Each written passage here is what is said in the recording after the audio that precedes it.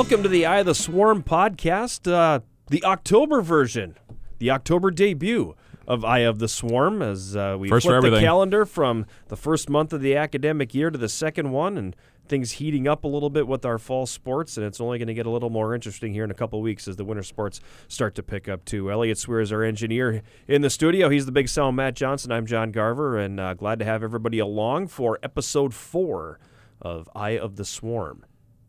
Yeah, I mean, it's we're back yet again. Like you said, this is a year of firsts for us, so it might as well be the first podcast of October, as we record this on the first day of October officially. So, yeah, we're into the – I guess now, is it really fall? I mean, are we really – Well, I was questioning it on Sunday whether it was fall or if we'd moved right into winter for that soccer doubleheader up at NBC goodness. Because that was winter-like without the snow. I'll tell you, my sight lines, because I did the doubleheader course on Sunday with the men and women against Northland.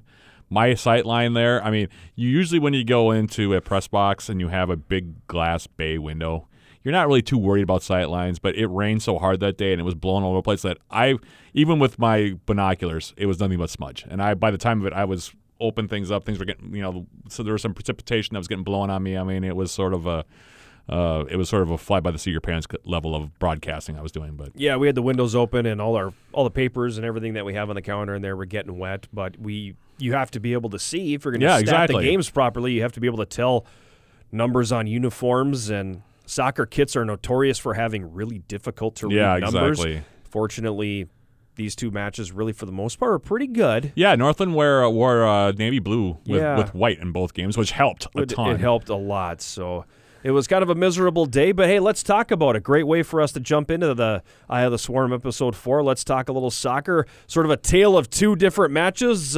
One an absolute blowout and one a spine tingler. Yeah, both games went back and forth. The men played 2 games last week since we last spoke here on the podcast.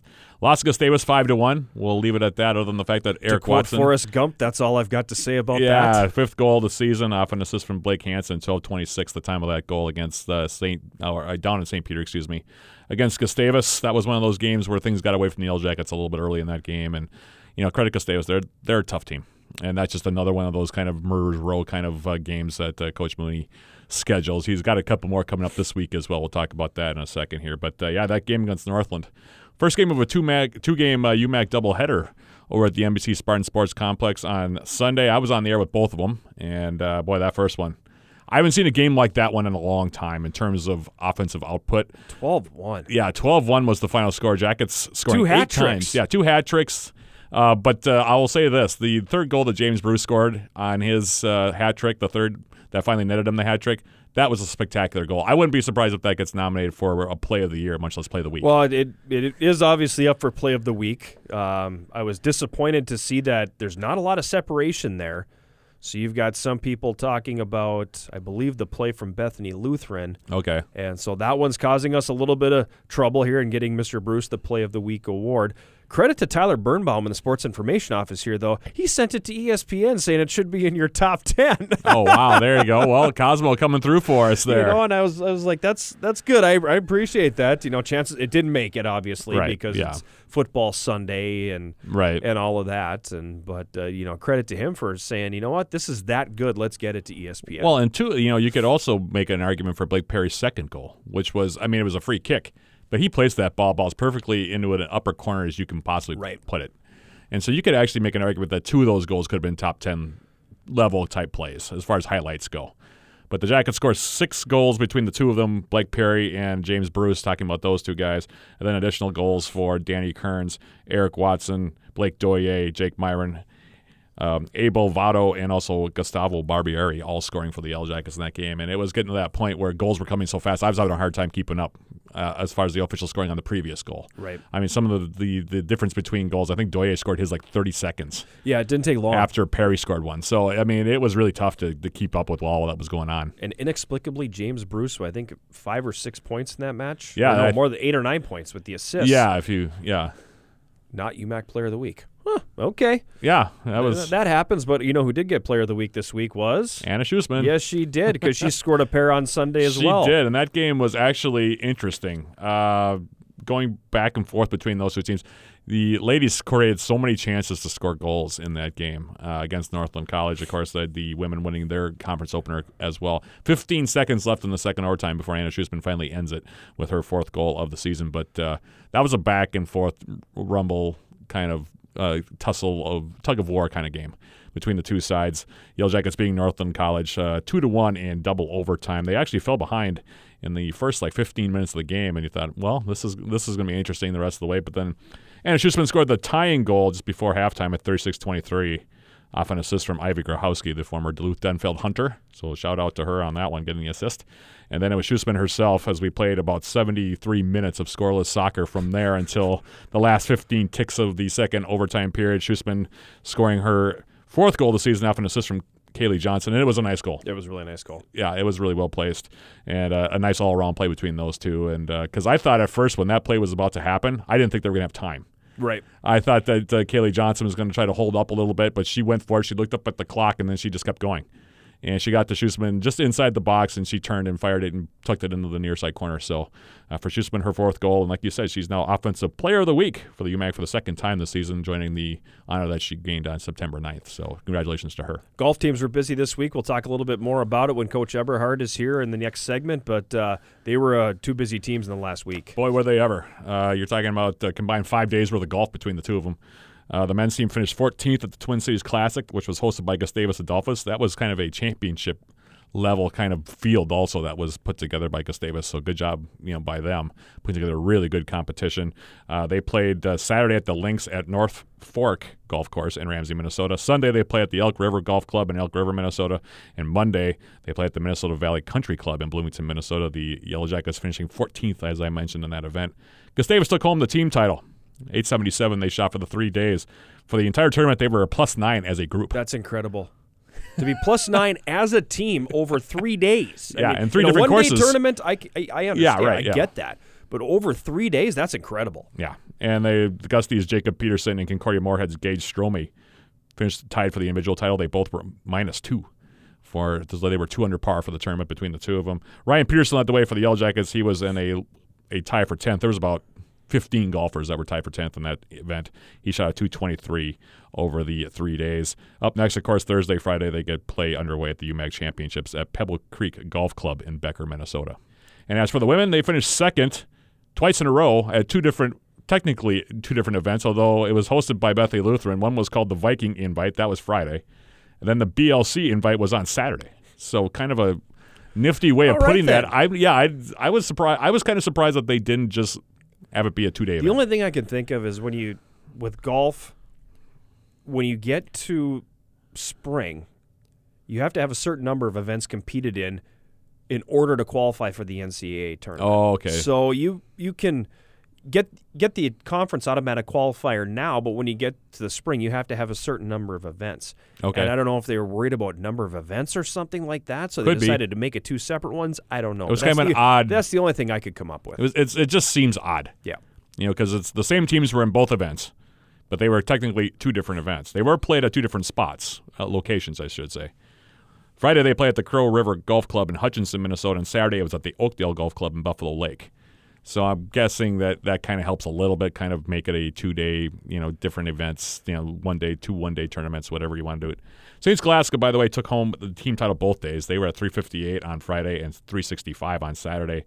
The Saints' Hannah Johnson was the individual champion on Friday. She shot an 83, while Martin Luther's Allison Lindemann was the individual champion on Saturday. I feel like she's won a couple of the tournaments as well. She's another, threat possibly for the UMAC championships coming up is Allison Lindemann from Martin Luther. UWS posted a 386 on Friday and a 374 on Saturday. Elena Tulip finished in a tie for 5th on Friday with a score of 89. Maddie Friedman, congratulations to her. 2nd individually on Saturday, she shot an 86. She also finished 8th on Friday with a 91, while Sarah Walquist was tied for 8th on Saturday with a 92.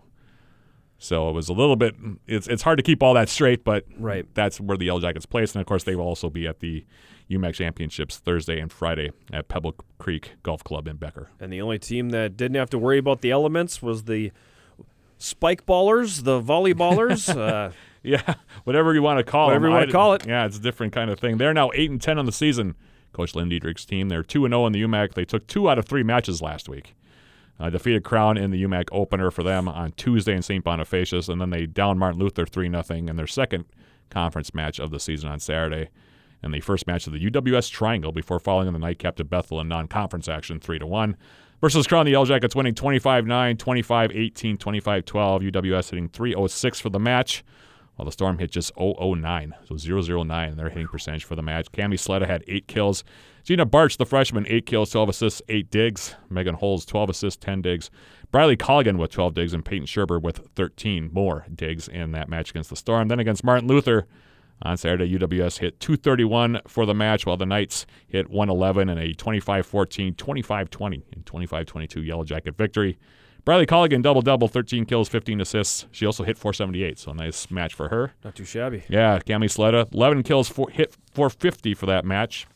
Also not too shabby. No.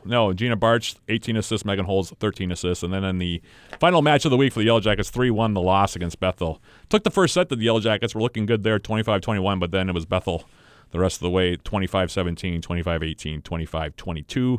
Bethel hitting .250 while the Yellow Jackets hit .170 for the match. Cami Sletta and Lexi Olchen each had 12 kills. Briley Colligan, 11 kills, 11 digs. Megan Holz put together an incredible line.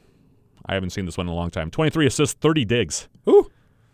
Peyton Scherber, 11 assists, 20 digs. Gina Barch also had a double-double. She had 14 assists, 11 digs. Next up, they're playing tonight. They're at UW Stout taking on the Blue Devils at Johnson Fieldhouse in Menominee. And then they will be at home on Saturday taking on Minnesota Morris, the preseason conference favorites. Minnesota Morris, the Cougars, coming for Senior Day over at the Mertz. 3 p.m. the opening serve, of that contest. I'll be on with the pregame at 2:40. On 91.3 FM. So if you get time, check it out. Should be fun. I'll probably be there. You'll probably be there. I'll probably be there. Yeah, sitting across from me, I guess. Yeah, probably. Yep. So a little walk around what's going on here in the world of Yellow Jacket athletics. We're going to take a break, and we'll come back, and we'll have a chance to sit down and talk a little bit of golf and a little bit of life and a whole bunch of stuff with Yellow Jacket head golf coach Paul Eberhardt when the Eye of the Swarm podcast continues right after this.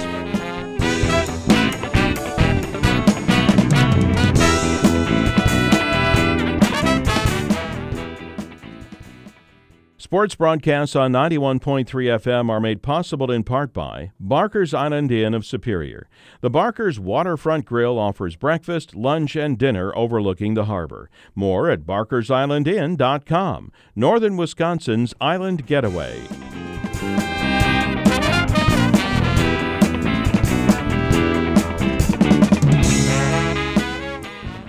We're back on the Eye of the Swarm podcast, and along with Matt Johnson, I'm John Garver, and we're joined by Yellow Jacket head golf coach Paul Eberhardt, who apparently kind of a special day for the big guy. Is he happy birthday? How many times around the sun for you?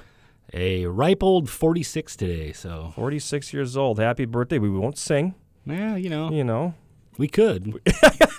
I don't know that anybody would want to listen, but we could. That would be the end of the podcast right there. Probably. So obviously no listening, but happy birthday to you, Coach. And thank you. Thanks for taking a little time out of the birthday to jump in with us here and you bet. Talk about golf. But before we go into that, there's something that came up here in the last week that I do want to touch on with you because I know I've seen you on social media talk about it before, and it was the government in California passing the new legislation that basically says student athletes can accept money now, accept gifts, and cannot have their scholarships revoked, cannot have it held against you.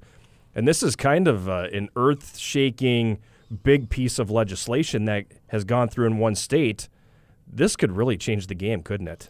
For sure. I don't think there's any question. I mean, if you look at it from sort of the perspective as to what it does to the NCAA, I think that it really it sort of ends the whole idea of the amateurism aspect of it. And that piece of it really, from a coaching perspective, is, and someone who's followed NCAA for, 46 years almost probably, and been a sports fan for my entire life, I think you throw away a lot of that tradition and the things that have made, March Madness and the bowl games and all the things that, because really we're talking about two sports. You're talking about football and you're talking about men's basketball are the only two that generate revenue per se at most places. I would say UConn women's basketball, but there's very few outliers to that. Right.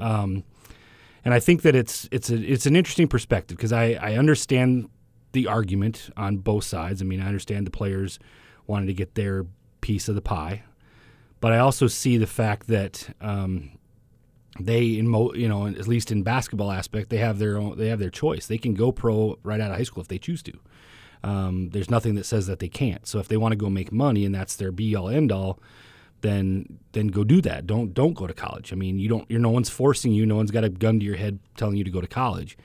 Now, the reason they go to college is because they know it's the best developmental process for them to get to the NBA, and playing on March Madness and playing for Duke or playing for Kentucky or someone high profile puts them in a better position. So the argument that they should be getting paid, I think, is a little, I mean, again, they're already getting paid.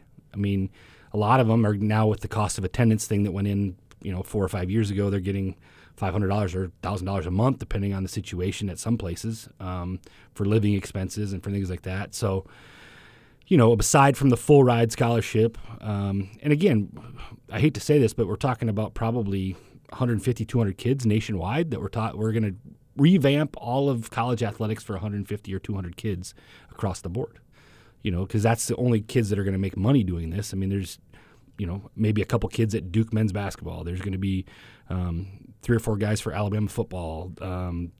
Each Power 5 conference team's probably got a guy or 2 that would get paid for their likeness. They're not paying anybody else for their likeness.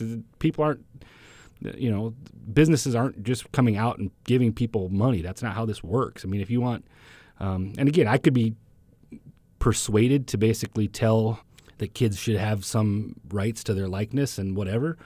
But to me, that makes more sense to put that into a fund post-graduation or something similar to that, where they, I think the other can of worms it opens up is, there's who's going to control it and how does that get regulated?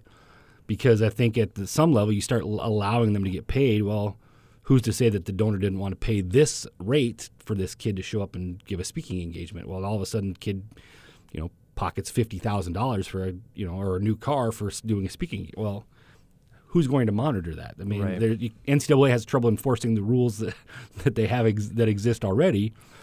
To allow them to now sort of give them more things that they have to try to monitor is another problem. Now, short-term solution is tell all the California schools that you're out of the NCAA and see what happens. Because quickly all those schools will be like, well, wait a minute, we don't want to be out of the NCAA. You're gone. Sorry, you made a rule. Your state made a law. Tell your legislature to change the law then, because you're out of the NCAA. We cannot afford. You can't legally pay these kids and have it be a part of the NCAA. And that would, obviously that would go to the courts and it'd be fought out. But I think the concept is interesting. I think what's interesting is that you have all the talking heads from, Jay Billis and all these other people that are talking about how all these kids should be getting paid and the NCAA's, taking advantage of these poor minority kids. And all. I don't see anybody getting just abused out here. I mean, they're living in. If you've ever seen the pictures of Kentucky's dorms that they have for basketball, nobody's getting abused. I promise you, nobody's getting abused. Right. And and it really, if they want to go make money, they have that option. Less so in pro football, but I don't know what the Canadian football rules are. But if they wanted to go play Canadian football at the age of 18, I don't know if they can or not. But I don't believe they can. I don't think they can either. But I think at least in men's basketball, if you can go to Australia, you can go anywhere. You can go play in Germany. There's no restriction that says you have to go to college. So part of the people, I think, lose sight and they blame the NCAA, but it's the NBA Players Association that has the rule that you can't come in until after your first year. So that has nothing to do with the NCAA. Right. It's really an interesting discussion. Well, I think there are a couple of misconceptions here as far as thought process, and this is where I agree with Coach Ebb. I think there's this sense that if we just pay the players now, these schools will stop cheating. That's not going to happen. Nope. It just opens it up for more cheating. Yeah, exactly. What they're going to do is they're just going to say, instead of getting the stipend that they're supposed to get and then say, okay, the problem is now fixed, no one's going to cheat anymore. What's going to happen is the teams that want to cheat are going to continue to cheat. And there's always going to be cheaters in the NCAA. The problem is not with how much revenue these kids are not getting. The problem is with the mindset. The rules don't apply to us. That's the mindset. And a cheater's always going to cheat, no matter what. And these programs now are getting hit a little bit with the FBI investigation that went on. And, I know that Georgia Tech just got dinged. They're going to miss this coming basketball NCAA tournament at least. And they lost some scholarship guys, and the guy got a show clause. So he's not going to be able to coached, I think, for 3 years, I think it was in that case. But now University of Kansas, which is a KU, which has now become, which is a blue blood, of course, as we all know. They got served a notice of allegations. And so they're next up, and we'll see where that goes. Yeah, and what's funny is if you saw any of the clips on social media with Bill Self and their Midnight Madness type thing, he was dressed up with like a rapper going through records, wearing a giant Adidas T-shirt with chains on it. So I mean, part of it's I think they're like, well, what are you going to do to us? And I think almost goading the NCAA into saying we're gonna hammer all of you until you if you take action or take notice. I mean, at some level, I think the NCAA has to be willing to take a black eye or a bruise and tarnish the image to take on a blue blood or take on somebody that's been violated. I mean, they have proof that. But didn't they kind of lose the ability to do that with the way they didn't respond to North Carolina, to Ohio State?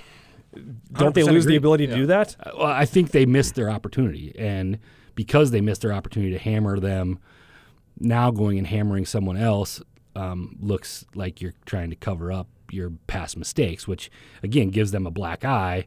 But I think in order for them to sort of salvage the model that they're in, and I'm not saying that the model potentially doesn't need to be revamped, because I think the level of money that is flowing into mostly the Power 5 type schools for football and men's basketball is so far and away more than the mid majors that football teams are paying a team $1 million to come play a game to get beat. And how can you justify that? I mean, teams are forced to take $1 million loss so that they can afford to have their program. And that's not what amateur sports were built on. That's not what it was about. It wasn't about the huge dollars. And I think that's what's corrupted everything. And again, the talking heads see all the money floating around and all the things, and so they want to. Well, the players need a cut of the pie. Well, the players may need a cut of the pie, but it just needs to be done differently. And I don't think anyone's come up with a wonderful solution on how that looks yet. And I think this move by California, in my opinion, is a little bit premature, because I think it just and again, I don't fault California, because I think California is trying to push the envelope, and I think at least it makes for good a starting point of where this is going to go. I just don't. I potentially right now don't agree with the fact that there's got to be other stipulations put in place, because it opens up too many cans of worms. I tend to agree, and I'm going to take this back in another direction here, just from a legalese standpoint. Because somebody actually I was watching on TV today on the cable news networks made a good point, and that was that the NCAA released a statement in regards to the California ruling that indicated that if each of these states are going to go individually and make their own laws about this, you're going to create a competitive disadvantage, and that is true. I tend to agree with that. It has to be a federal law on this, I think, to keep it even. If you're truly worried about that, because each state's going to have their own laws, and there's going to be advantages to each law for each school in that state. So if you have 50 different states with 50 different laws and little tweaks here and there that are going to make the difference between how much you can pay a guy, in football or men's basketball, it's going to create kind of a mess as far as recruiting, because now all of a sudden you're going to have to think, well, here's what we can offer you legally in our state, but if North Carolina has a better deal, the state of North Carolina has a better deal, I can't, Right. So, well, again, which promotes more cheating. Right, yeah. And makes it worse. And then you have, let's say for a Wyoming or a South Dakota State or and again, those schools are competing at the Division I level in men's basketball. There's no way financially those schools are going to be able to compete no matter what they do with, some of the more well-endowed from the Dukes or, the North Carolinas or, that's just not feasible that they would ever be able to compete at that level. Right.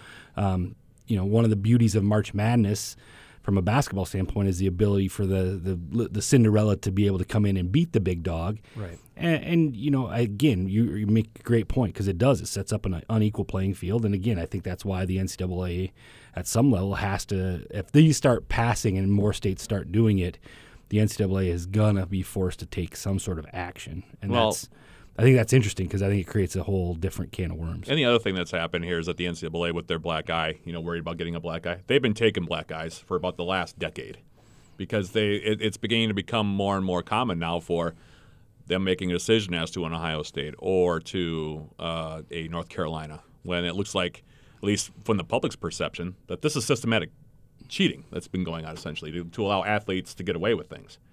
And then the NCAA essentially gives them a slap on the wrist or not even that. Well, and that's a black eye. I mean, they're gonna take it upside the head, and you've heard a lot less from NCAA, the talking heads that have said, well, everything is, we do have a problem, we're going to address it. Well, they haven't said much lately because they've been taking it upside the noggin as far as, public perception and the journalism. The national journalists have really taken them to task on some of this stuff. Yeah, and I think they last thing I saw from the NCAA, other than obviously the statement that you just mentioned, was that they did come out with notice of allegations to Kansas, and in that, when that happened, they said that there's other dominoes that are going to fall beyond this based on what happened with the NCAA court cases, with Adidas and that stuff. Nothing's perfect, and I think that this is a situation where I think the NCAA for a long time sat back and collected the cash cow of the shoe money and some of the other stuff, and watched their coaches get millions and millions of dollars salaries and get kickbacks from the shoe companies, and stood by because they didn't have to pay the coaches as much as they were getting paid because it came from outside sources. And now that that's caught up with them, they're stuck because they already took the money, and now they've got to pay the piper. And that's where I think they, it's that conundrum: do we cut off our hand to spite our face type situation, which is where I think the NCAA's kind of put themselves in that position. And somewhere Eric Dickerson is going, you mean I didn't have to say that this car was my grandmother's? Yeah. I mean, come on. Oh, exactly. Yeah, right. All of a sudden, the Pony XS, right. 3 for 30s, which you were mentioning, and all of a sudden there was a brand new Trans Am in his Gold Trans Am. Yeah, Gold Trans Am, and I think they called it the Texas A&M Am or something like that. Then they had some kind of special name for that car because they said that he had been being courted by Texas A&M, and then because basically when he came out, all of the Texas schools were recruiting him. Oh, of course. Yeah, and so I think there was some kind of a line, there was some kind of a term that they had used because they knew that car had come from Texas A&M. But it was I'm sure it was a good one. It was a good one. I'm sure it was. I think we could sit and talk about the Trans A&M. I think is what it was. Oh yeah, it was the Trans A&M. Was it? Now that I think about it, yeah, that's what I think it was. I think we could sit and talk about this for a good full hour, but we won't do that because there's kind of some important golf coming up this week, isn't there, Coach? There's a little bit, yeah. Let's talk about that. So we got the UMAC championships that actually start on Thursday, Friday, Saturday at Pebble Creek in Becker, Minnesota. Second year that we've had it there, and both men and women competing for the UMAC Conference Championships. And it's so course familiarity, probably a good thing. I'm sure it'll be set up a little bit different than what you're used to have played in the past, but obviously a track that your team feels comfortable on, especially the men's side having won the conference title a year ago. Yeah, I think on the men's side we're sitting about as good as you could hope for. I mean, we've got the lowest scoring average in the league. We've, at the UMAC preview, which was held at Pebble Creek and Becker, we had all 5 guys were in the top 10. You feel pretty confident going in. St. Scholastica is lurking fairly close. I mean, we've got to come out and play well. We're not going to be able to just, show up and give it to us. That's not the situation we're in. So we've got to go out and play well to win, which I think is, what you want. But the course is fairly straightforward. If you can stay, remotely close to the fairway, you can score well. I think if you get yourself and start getting a little wild off the tee, you can get yourself in some trouble pretty quick. There's some big trees and there's some different pieces that could come into play. There's a couple areas where there's some water that comes into play, but for the most part, if you're good off the tee, you can put yourself in a good position. The greens, which is going to be a little different because they had been aerated probably 2 weeks or so before the preview, so the greens were a little rough at the preview. So the greens should be fully kind of healed and ready to roll, and that'll be interesting. Last year the greens were much quicker at the championship than they were at the preview. So I think that's something that I think Our guys for sure are. We've tried to prepare them for. We've played some pretty tough golf the last couple weeks as far as playing the last 2 tournaments. Some basically MIAC tournaments. We went and played in 2 of those to kind of get ourselves ready and played some tough tracks, and we'll see what happens there. I think we've got a good shot, and I would say we're probably the favorite going in on the men's side. On the women's side, I think Scholastica's had a really good run. They're very tough. We finished 3rd in the preview, and I think I talked to our ladies a little bit, and I'm just like, realistically, I think our goal there is to go out and finish 2nd and try to scare Scholastica as much as possible and see if we can't make them nervous enough that they come back to the field a little bit. And, in order for us to beat Scholastica, we'd have to play really, really well. And they're just too deep for what we have right now on the women's side. But I think, I think we have the ability to potentially make them a little nervous. Our ladies played really well last weekend. Maddie Friedman got 2nd in one of the Viking or the Bethany Lutheran, because they did it 2 separate one-day tournaments. But one of the 2, I can't remember which one, she finished 2nd with an 86. And, I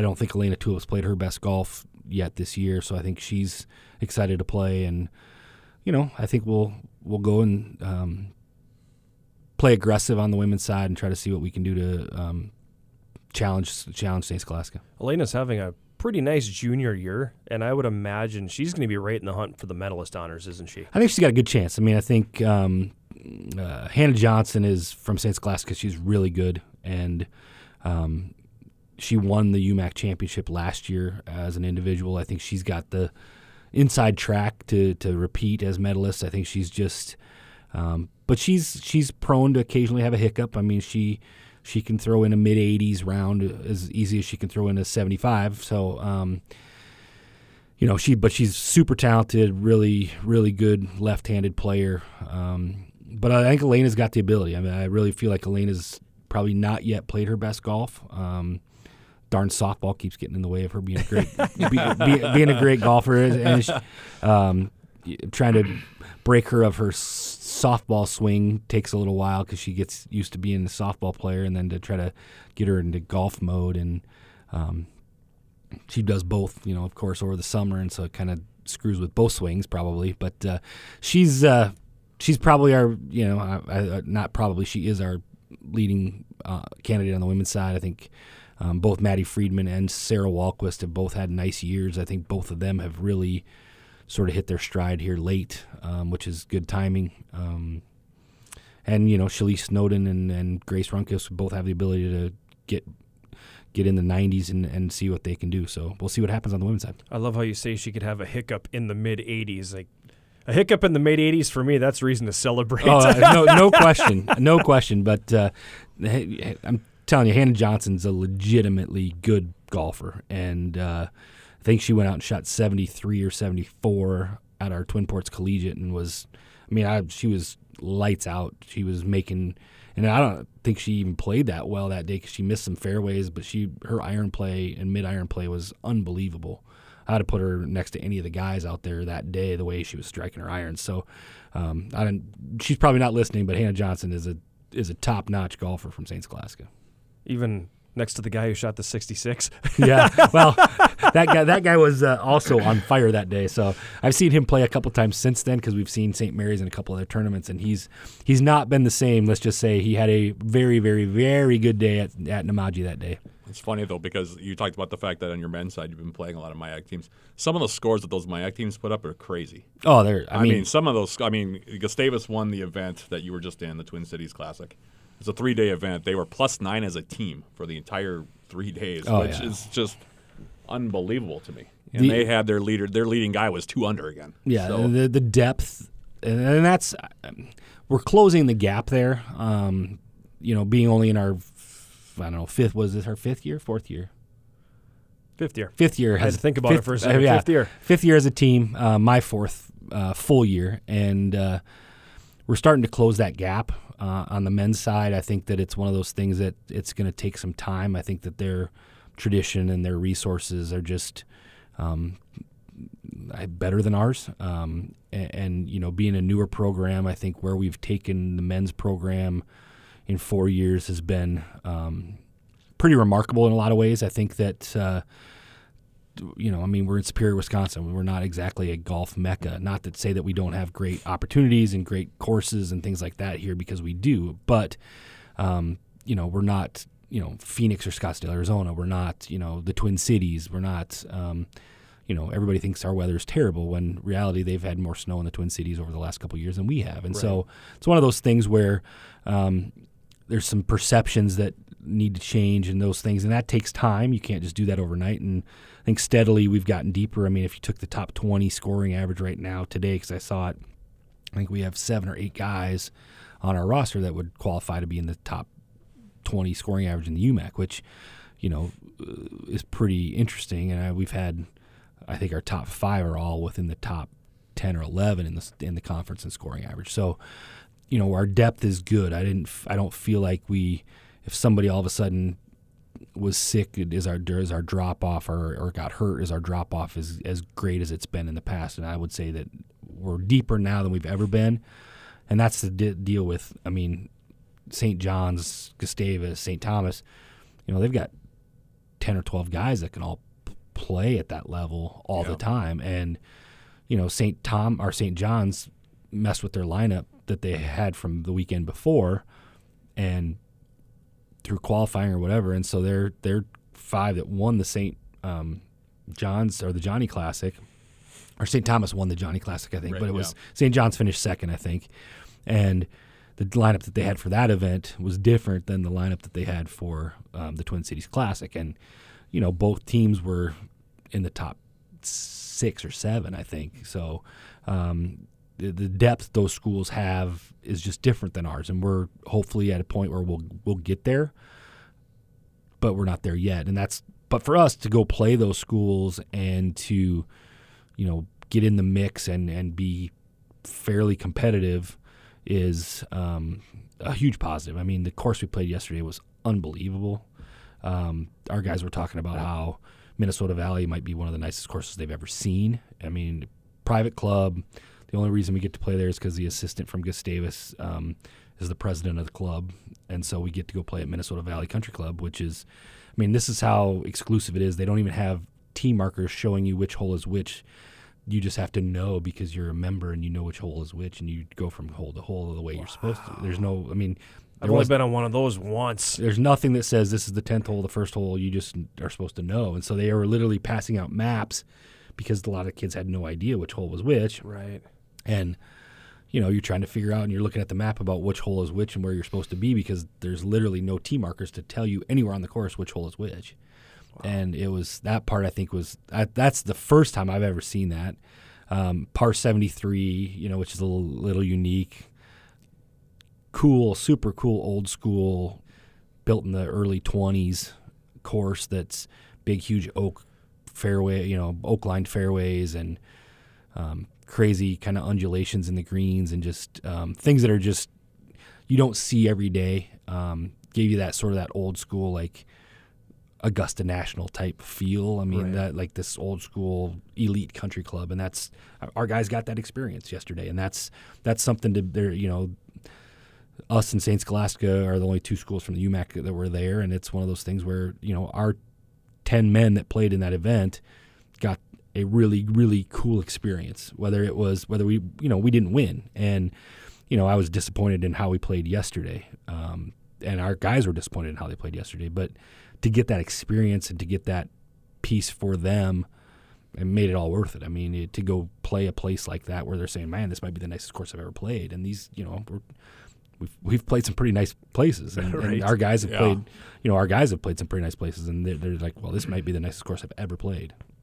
You know, it's interesting, too, you know, a lot of college, you know, tournaments that are hosted by different schools, especially around the Midwest, are one-day events. You've been playing in multiple-day events now, and I mean, 2-day event at St. John's, and now a 3-day event hosted by Gustavus, which you saw really good competition. I mean, I was looking at those scores, you know, putting together my notes on your team. I mean, you're talking about some seriously good, like you said, deep teams, and just the experience. Like I would imagine, is worth it just as much as even just going out to play with those guys. Just being able to see what those guys are able to do and what their programs are like and how they conduct themselves. Yeah, and for me it was really important after Nationals last year to sort of take the next step that, so step one obviously was get more competitive, and then step two was to win the conference championship.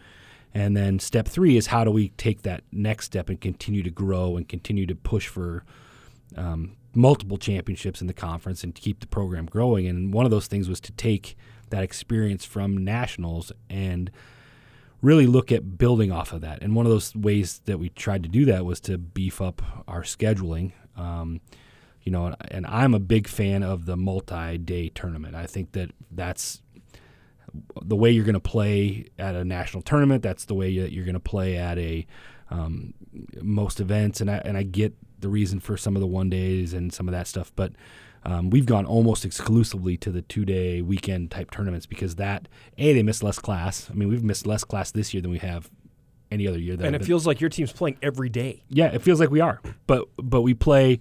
And this week, aside from this week, we've missed maybe 3 or 4 days of class on the men's side. We had a Monday where we played in Eau Claire, and we had a Friday where we played at the Midwest Regional down in Galena, and then we had this Monday. And I think and then we UMAC Preview, which was a 1 day. Those are the 4 days of class we've missed, and so aside from the UMAC Championship, and this week we're gonna this week's a rough week for us academically because we're going to miss a lot of class. But it's one of those things where I think we're well prepared to play in a 3-day tournament because we've grinded over multiple days. Where I think some of the other teams that have played mostly 1 days are going to be like, well, they might come out and play well on the first day, but are they going to have the stamina or the strength to come out and play the second and the third day? Especially if they have a rough spot in there, are they going to panic? Are they Our guys know that if they come out and they have a bad hole or two, they're going to have what do they got? They got 36 plus more to go. I mean, you can make up for. It doesn't happen overnight, and I think that's a better sign of a true champion from a team perspective too. So I think that's one of the cool things about golf is that you can get out and just experience different things, and I think that's what we've tried to do by getting into the Johnny spring class or the St. John's class there, or the tournament they had, and then the Twin Cities, because I think it just. Again, those teams are traveling to play in the D3 preview, the D3 championship preview, and St. John's and St. Thomas both were down in Florida playing in the preview at the course that's going to be, at the PGA National, where they're going to host the national championship the week before we played in St. John's. And both of them held their own. I mean, I think St. Thomas was top 5 at the UMAC or at the D3 preview. St. Thomas, was top 5 there, and then turns around and wins the St. John's tournament that next weekend. And so it's like, well, we've seen teams that have played at the national tournament. We've been to the national tournament. None of this is going to be a surprise to us. We're used to playing at this type of level, and being able to sustain that level consistently is kind of the goal. And that's where I think building on that is kind of the point. What effect, if any, does it have on your team where you're playing in a national meet and you got there by qualifying 8 months before? That was hard. That's a good question, because that was really kind of hard for us, especially because our spring last year was awful.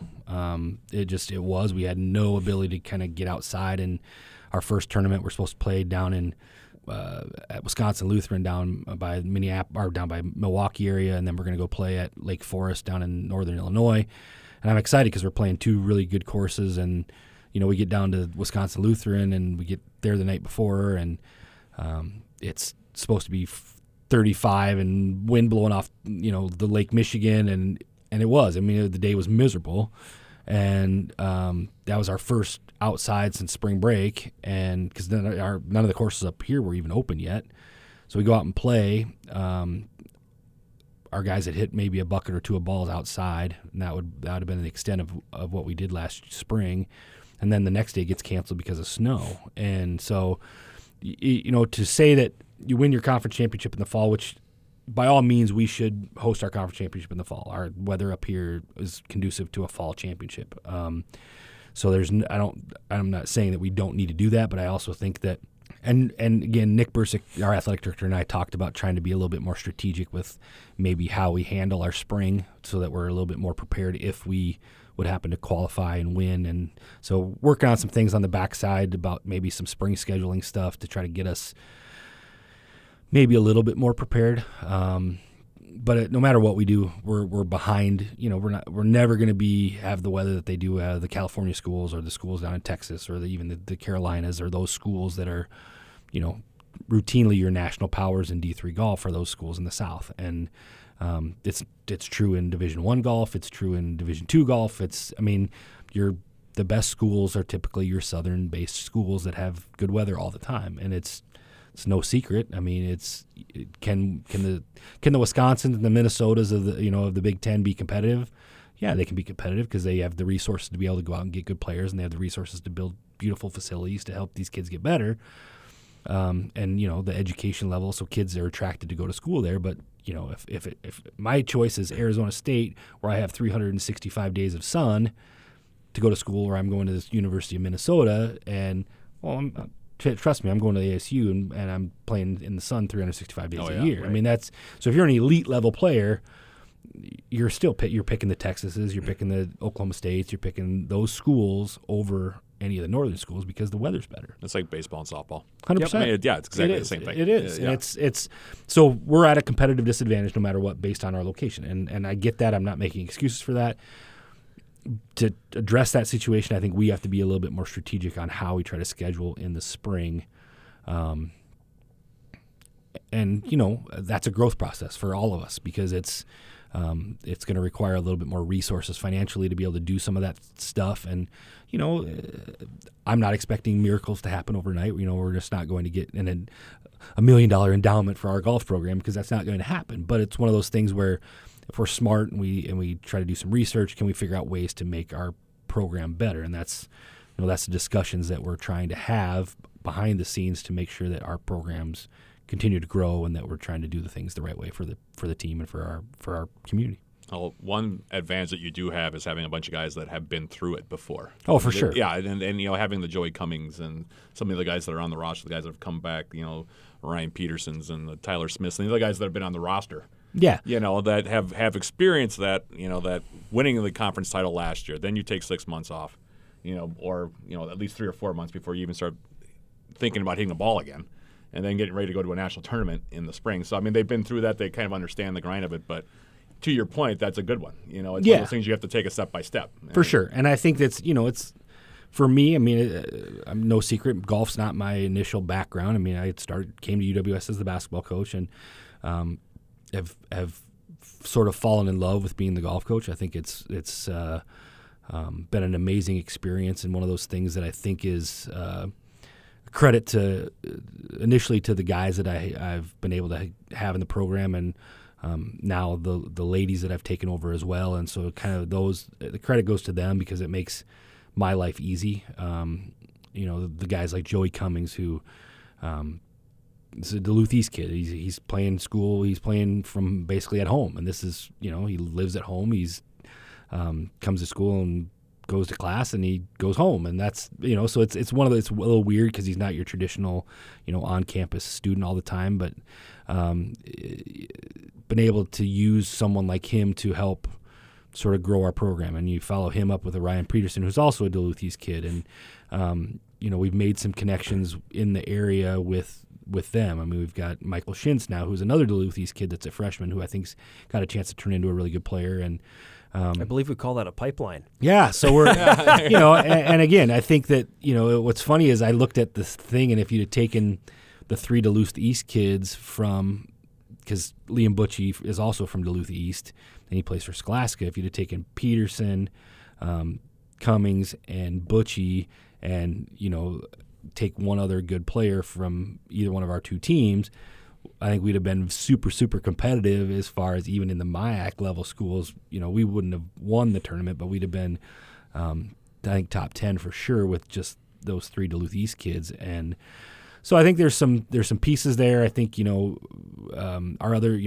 Zach Jokey's a Hermantown kid, and Sam Albrecht's from Evelyn Gilbert. So our core of our team is all within 100 miles. Tyler Smith is the only one that's an outlier, and he's a senior, and he's been here this is his 4th year. And so, that team they're basically local kids that have come here to play golf and I think for the most part, I'm not trying to speak for them, but I think they've had a really good experience and a great student experience for the time that they've been here. And that's kind of my goal. I mean, get them a chance to see and do things. I mean, spring break trip to Alabama, spring break trip to Phoenix, those things that we've done, trip to the national tournament last year, hopefully a trip to the national tournament this spring, those things that we've done that, regular kids aren't getting that opportunity. Right. And that's what we've, from a culture standpoint here at D3 and from UW Superior and all those things, we've talked at length about the student experience, and that's where I think that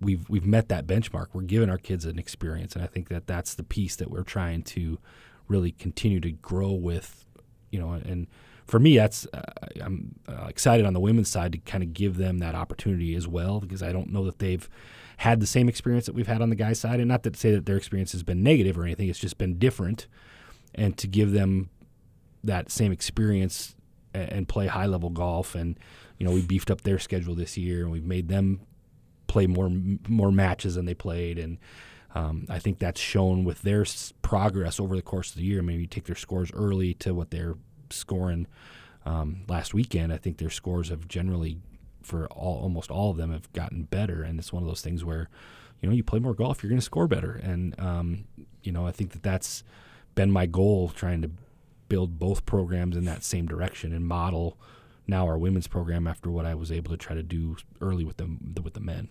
I imagine the move from basketball to golf has taken a few points off the old blood pressure too, hasn't it? Yeah, it's just different. I mean, right. Basketball, because of the nature of AAU and all the things, recruiting for basketball is 365.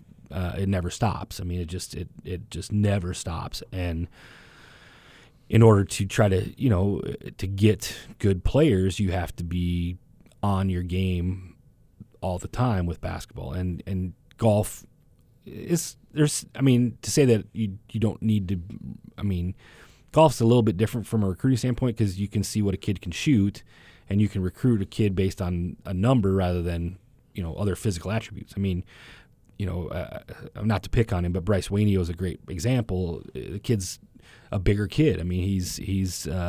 But I don't care that he's a bigger kid. I'm not trying to look at a specific profile. I'm looking for somebody that can go out and shoot and play golf. I don't care if you're 5'2", as long as you can score. It's one of those things where, basketball, okay, well, I got to find somebody that's, 6'7", 6'8", because I got to be able to man the middle and protect the paint. Well, those people are hard to find. Well, can you shoot 75 on a regular basis? Well, perfect. You're a men's golfer. Right. It's one of those things where I don't care where you're from. I don't care what you look like. That part doesn't matter, because I'm not trying to fit a specific need. Can you score or not? Because if that's the case, we'll definitely be interested based on your score, and then obviously you do a little more research to find out the kid's personality and all those things. Does he fit? Academically, athletic, all the other pieces to the puzzle. I'm not to say that I'm just taking whoever I can get based on score, but right. You get that the recruiting is just different. It's I would say there's just less golf's just less pressure and less it's calmer and generally just less intense, which I think has been really good for me. It still keeps me connected and tied to UW, UWS, which is huge for me, because I've fallen in love with UWS, and so for me to, I'm not an alum, but to me to say that this is places, there's a lot of great things about UWS, and I think that it's so for me, that ability to stay connected and stay a part of the athletic department has been a huge piece of for me. So well, it's interesting too, because of course I've known you both ways. I've known you as the basketball coach and also as the golf coach, and it was cool for me when you first took over the golf program and you brought kids in. I remember when Joey Cummings first came, how excited you were you got him to come. remember I walked in your office and you said, I got this kid and he's going to help us for 4 years. He's going to be a really good player here. And he's a regular podcast listener. Yeah. Is he really? He tunes us in. Shout out to Joey. Does. But, but I remember you were just as excited to get the golf recruits as you were to get a basketball recruit, which was cool to me. That was, I was like, I got a kid coming in that, that's going to help us right away. And he's a good kid. He's a local kid. He can score, and he fits our profile perfectly. And I saw that kind of gleam in your eye when he came in. So that kind of, for me, seeing you make the transition in that regard was pretty cool. Yeah, and for me, I am super excited because I've been to say that I've been working hard to recruit on the female side is probably an understatement. I probably shouldn't say this because hopefully my bosses at Northwestern High School aren't listening, but during my prep hour, I spent a lot of time recruiting on the women's side. So, has it paid off yet? Not yet, but the data and my historical track record from a recruitment standpoint, I feel really comfortable about where we're at on the women's side. And so I'm super excited with where I think the direction we're headed with some new blood coming in on that side. On the men's side, I get to be a little more choosy than I have in the past, which is good. I'm not in the volume theory. It's not one of those deals with men's golf where sometimes with certain things it's okay. Well, I just need bodies. Well, I don't just need bodies anymore on the men's side. I need guys that fit a certain profile and a certain scoring ability. And that's a change from when I first took over. And so, I'm super excited when I get a good golfer because I think that, I have passion for it. I care about it. And that's I'm excited because I put in some work to get these kids. And when it pays off, you get pretty excited. I mean, I know Garver can speak to that because he helps with hockey recruitment, but you get that kid that you've worked hard to get and he says yes. You're like, yeah, let's go. Right. Yeah. I mean, it's a great feeling. It is. It's a great feeling. It's good for me to see it. That was recruitment is making connections with kids, and if you can make that connection and you can get them to buy into you, or because reality, a little background noise there. Reality is you're trying to sell yourself to these recruits, and when you can do that, that's the piece that. And they buy into you. I hate to say it, it gives you a little ego boost because the kid's bought into your idea of what you have and what you're selling for the program. And again, because as much as kids want to come, the kids are coming here because of the athletic experience. The academic piece is a part of it, but that for a lot of these kids, it's the athletics. When they first come in the door, it's a lot of them. It's the athletic piece first, and the academic piece second. Every school has a business program. Every school has an education program. How can you sell that program to this kid specifically, and how does it meet the needs? Well, if the kid's a business major, we can sell that. Okay, I can sell our business program. I can sell our T&L program. I can sell those things. The thing that they're buying into is the experience and the golf things and things that we can offer. And I think that that's the same for all of our sports. Is that we have things to offer. But you're really trying to sell yourself and your program and what you bring to the table as the coach and as the leader of the program and the pieces that you've built as part of your family, your team, and you're selling that to a kid and you're inviting that kid to come join your family. That's a big deal to have somebody say, yeah, I want to be a part of your family. Got time for a little rapid fire before we let you go? Absolutely. All right. First one that I ask every coach, and yours, I guess, is kind of answered already based on what you do. But if you're not a coach, what are you? I am a history teacher. Currently a history teacher. It's funny because you mentioned you were talking about the political aspect of it earlier when we were talking about the NCAA. And I'm like, yeah, this opens up a whole different kind of worms from a political aspect because I was a political science minor, and so started dealing with some of that. It just creates a lot of interesting dialogue. So I would probably be a history teacher at a local high school, probably. Funny you should say that. Easy one to answer. Favorite ice cream? Ooh, I like a good ice cream. Favorite. I'm a big fan of like a blueberry cheesecake, or if I go to Cold Stone, I'm getting strawberry with cheese. Our cheesecakes cheesecake ice cream with strawberries in it. That's what I'm getting. Ooh, see, now you're talking his language. This is kind of without stuff a doubt. I mean, I would also say peanut buttery chocolate, Reese's peanut butter cup stuff. That's right up my alley too. But excellent. These kind of things that you sound like you could get from like a Ben and Jerry's, but if you're going to Stone Cold Creamery, then that also. Oh yeah. Well, then you can build your own, and it's for sure. You know, throw in a little cookie or graham cracker crust. You can get pretty creative there. That sounds fantastic right now. So good, so good. You can only listen to one song for the rest of your life.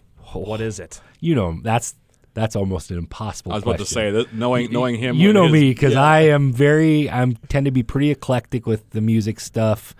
Can listen to just and about, it depends on your mood of the day and all that. I get it. I can listen to just about anything. I would probably have to say,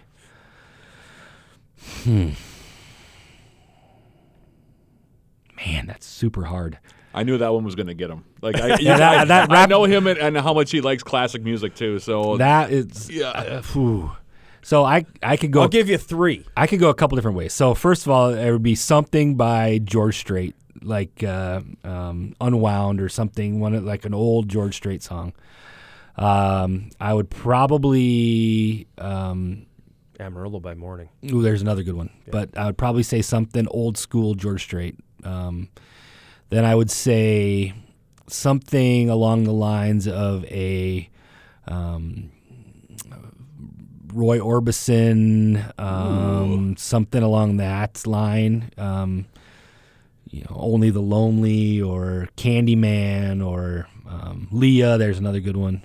So something along that line, which I'm cheating totally because I'm not picking a song. I told you I'd give you 3. And then probably I would go to the other extreme and I'd probably do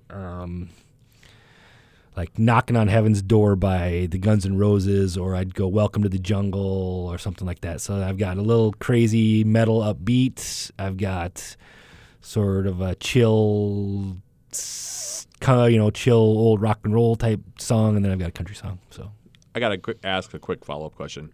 Big fan of the Traveling Wilburys, I assume? Yeah, I didn't ever listen to the Wilburys a ton, but huge Roy Orbison fan.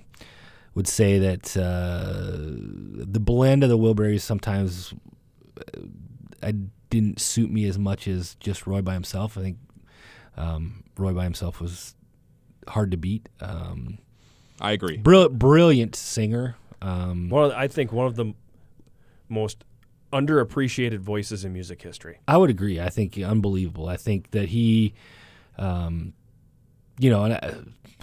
unique. Yeah, it was a very spontaneous, unique kind of voice. And he could hit knew like it was him 4 as or soon as you 5 heard it. different octaves. Yeah, the guy could. Let's just face it. The guy was an unbelievable, talented singer. I did forget my guy Chris Stapleton, which is another guy that I'm a huge fan of. So I don't know. That's a super hard question for me. I almost have to change it then and go, you can only listen to one mixtape for the rest of your life. That would be a very eclectic, because lately, of course, I have teenage daughters, and so I've been listening to Hits 1 on Sirius XM, and so I've been listening to a lot of like poppy stuff like Billie Eilish and 5 Seconds of Summer and all sorts of crazy stuff like that. So but I love music. I think music is a wonderful addition to our world, and it's a piece that I listen to something every single day. Well, that would be one of those, and knowing you as well as I do, I know it would be like 20, 25 songs. Even if we actually make a mix. Yeah, there's no way. Because then again, I just, like, you start talking, I got to have that one, and that's probably why I own 250 plus CDs. So. For people that still listen to CDs. So I have quite a collection myself, so I'm right there with I am too. I've got plenty that are in my basement. I got the vinyl down there too, so I go a lot of different directions musically, just like you do. Yeah. So Wisconsin native, what is the one must-see tourist attraction in the state of Wisconsin? According to you. Well, you haven't lived in Wisconsin if you haven't been at the Dells, so I would say the Wisconsin Dells is the must-see attraction. Now, which attraction in the Dells? I would say the boats or the ducks is the best thing you do in the Dells. Dells overrated? 100%. Okay. 100% overrated. That's what I was wondering. But it's, Dells is 100% overrated. But that's basically 30 minutes from my house, or where I grew up. I shouldn't say grew up, but that's where my family's from, and so worked in the Dells and all sorts of stuff. But I would say if you've never been to Wisconsin Dells, you need to experience it once. I feel like I should do that too, because the only time I've ever been there is during the dead of winter. Oh no! When we've been on the road for basketball, and I know you remember those days. Yeah, when we had those road trips back in the WIAC days where we would stop and practice at the Dells. Yep. And then one time we got lost in a backcountry road trying to find a restaurant, and I know we all remember that. Oh yeah, we went to Rookies, I think. Yeah, exactly. And then we got lost, and then we drove up on the road. We made some. Yeah.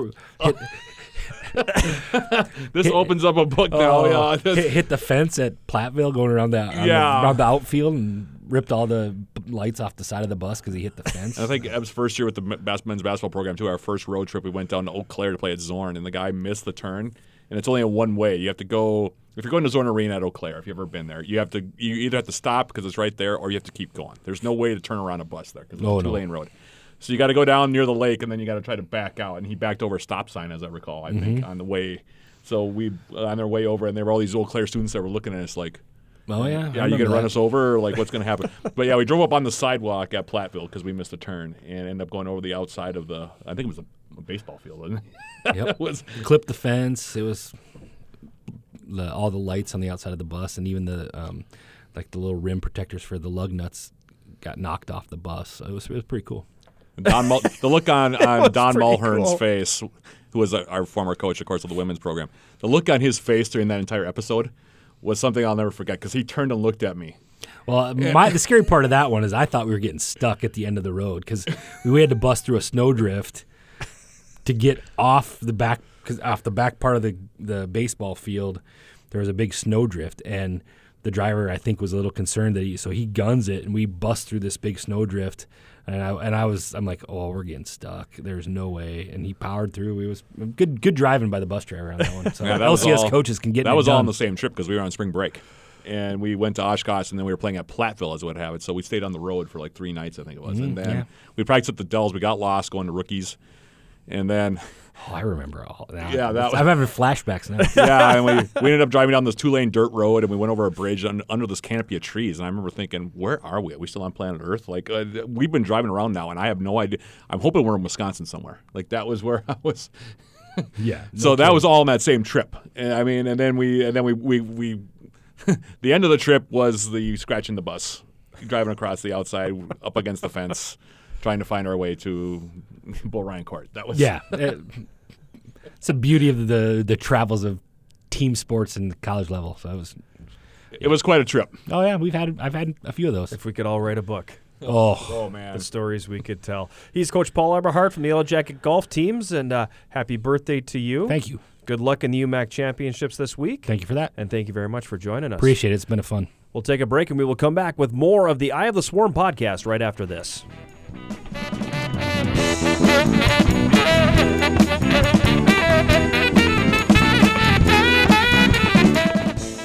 Sports broadcasts on 91.3 FM are made possible in part by Donji's East End Tavern, located in the heart of Superior's East End and a proud sponsor of Yellow Jacket Athletics.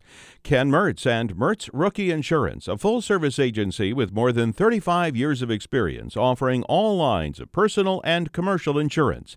866-378-4936, online at mertzrookieinsurance.com. Burnix, local distributors of Pepsi and proud supporters of UW Superior. And by Northwest Outlet, family-owned and operated for more than 60 years, offering a full line of sporting goods, footwear, clothing, and outerwear. 1814 Belknap and Superior or at northwestoutlet.com.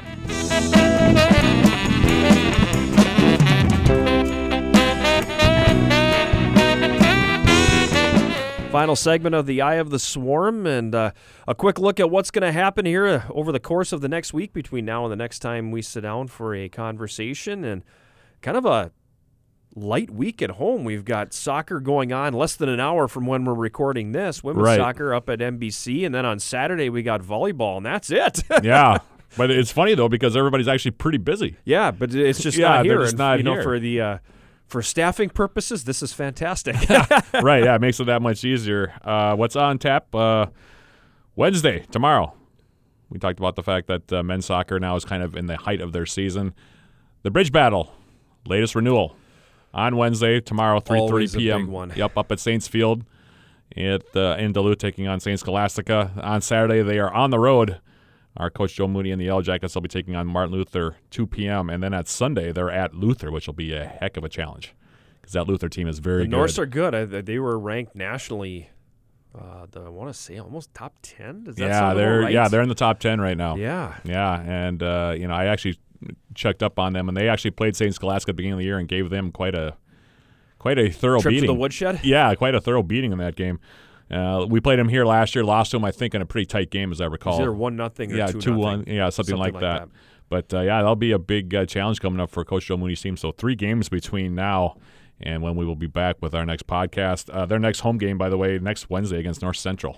And that'll be a 1 p.m. opening kick from the NBC Spartan Sports Complex. But 3 games coming up for Coach Mooney and the boys here in the next few days. They'll learn a little bit about their crew, that's for sure. Yeah, they will. And like you said, women's soccer right now, they are hosting or about to host UW Stout over at the NBC Spartan Sports Complex. 7 p.m., the opening kick there. And then they're next on the docket Saturday at Martin Luther, 4:30 p.m., the opening kick of that contest. And then Monday, another made-up game for Coach Allison DeGroat. And the ladies, this was a game that was really scheduled a few weeks ago, I think. Either way, it's St. Mary's. They're hitting the road going down to Winona to take on the Cardinals, 7 p.m., the opening kick there. And they will, of course, next be home as well. It was one of those that Mother Nature intervened on and said, not today, my friends. You're not going to go kick the round ball around this time. They'll be next at home a week from this coming or from Game Wednesday. 2 of the North Central doubleheader. Yeah, Game 2 of the North Central doubleheader. Yep. So that'll be a 3:30 opening kick from the NBC Spartan Sports Complex. Women's volleyball is next in action. They're actually playing as we speak, or about to play as we speak, down at the Johnson Fieldhouse at taking on UW's Stout, excuse me. Yep. 7 p.m. down at the Johnson Fieldhouse in Menominee. They'll be back at home on Saturday. That'll be our first broadcast, or my first broadcast, on 91.3 FM. They'll be taking on Minnesota Morris at home for Senior Day. 3 p.m. the opening serve there. I'll be on with the pregame starting about 2:40. I think they're going to learn a little about their team on Saturday, too. Yeah, you're going to find out where you stack up within the conference, and I would think for all the returners, there's got to be a little bit there from the team that knocked you out of the playoff last year on your home court. Oh yeah, absolutely. You would think so, and will be interesting to see. That's going to be a big challenge for Coach Lynn Diedrich and the volleyball team taking on the preseason favorites in the UMAC this year, the Minnesota Morris Cougars. 3 p.m. again, the opening serve of that contest. Men's and women's cross country was idle last week, so they didn't have anything on the docket, but they get back to it this week, Saturday at the Dan Houston Invitational, hosted by Wartburg College at the Wartburg Cross Country Course in Waverly, Iowa, down in your old stomping grounds. Yep. Men's race will get underway there at 10:45 a.m. on Saturday. Women's race at 11:30, and then, of course, men's and women's golf, as we've already talked about with Coach Paul Eberhardt. Both teams are at the UMAC Championships down in Becker, Minnesota. So busy all that's week. Coming up, yep. Busy week. Get down to NBC tonight. Hopefully you were at NBC tonight hopefully by the time you're there. listening to this. The perils of not having a live show. Get down and see the Jackets play there. Otherwise, your only opportunity for home action this week comes Saturday at the Mertz for the volleyball match against Morris. Should be a good one. Yep, that's how I see it as well. That'll do it for this edition of the Eye of the Swarm. Elliot Swear, our engineer, in the studio. For Elliot, for Coach Paul Eberhardt, our guest, for the big sound Matt Johnson, I'm John Garver. Thank you for listening to the Eye of the Swarm podcast.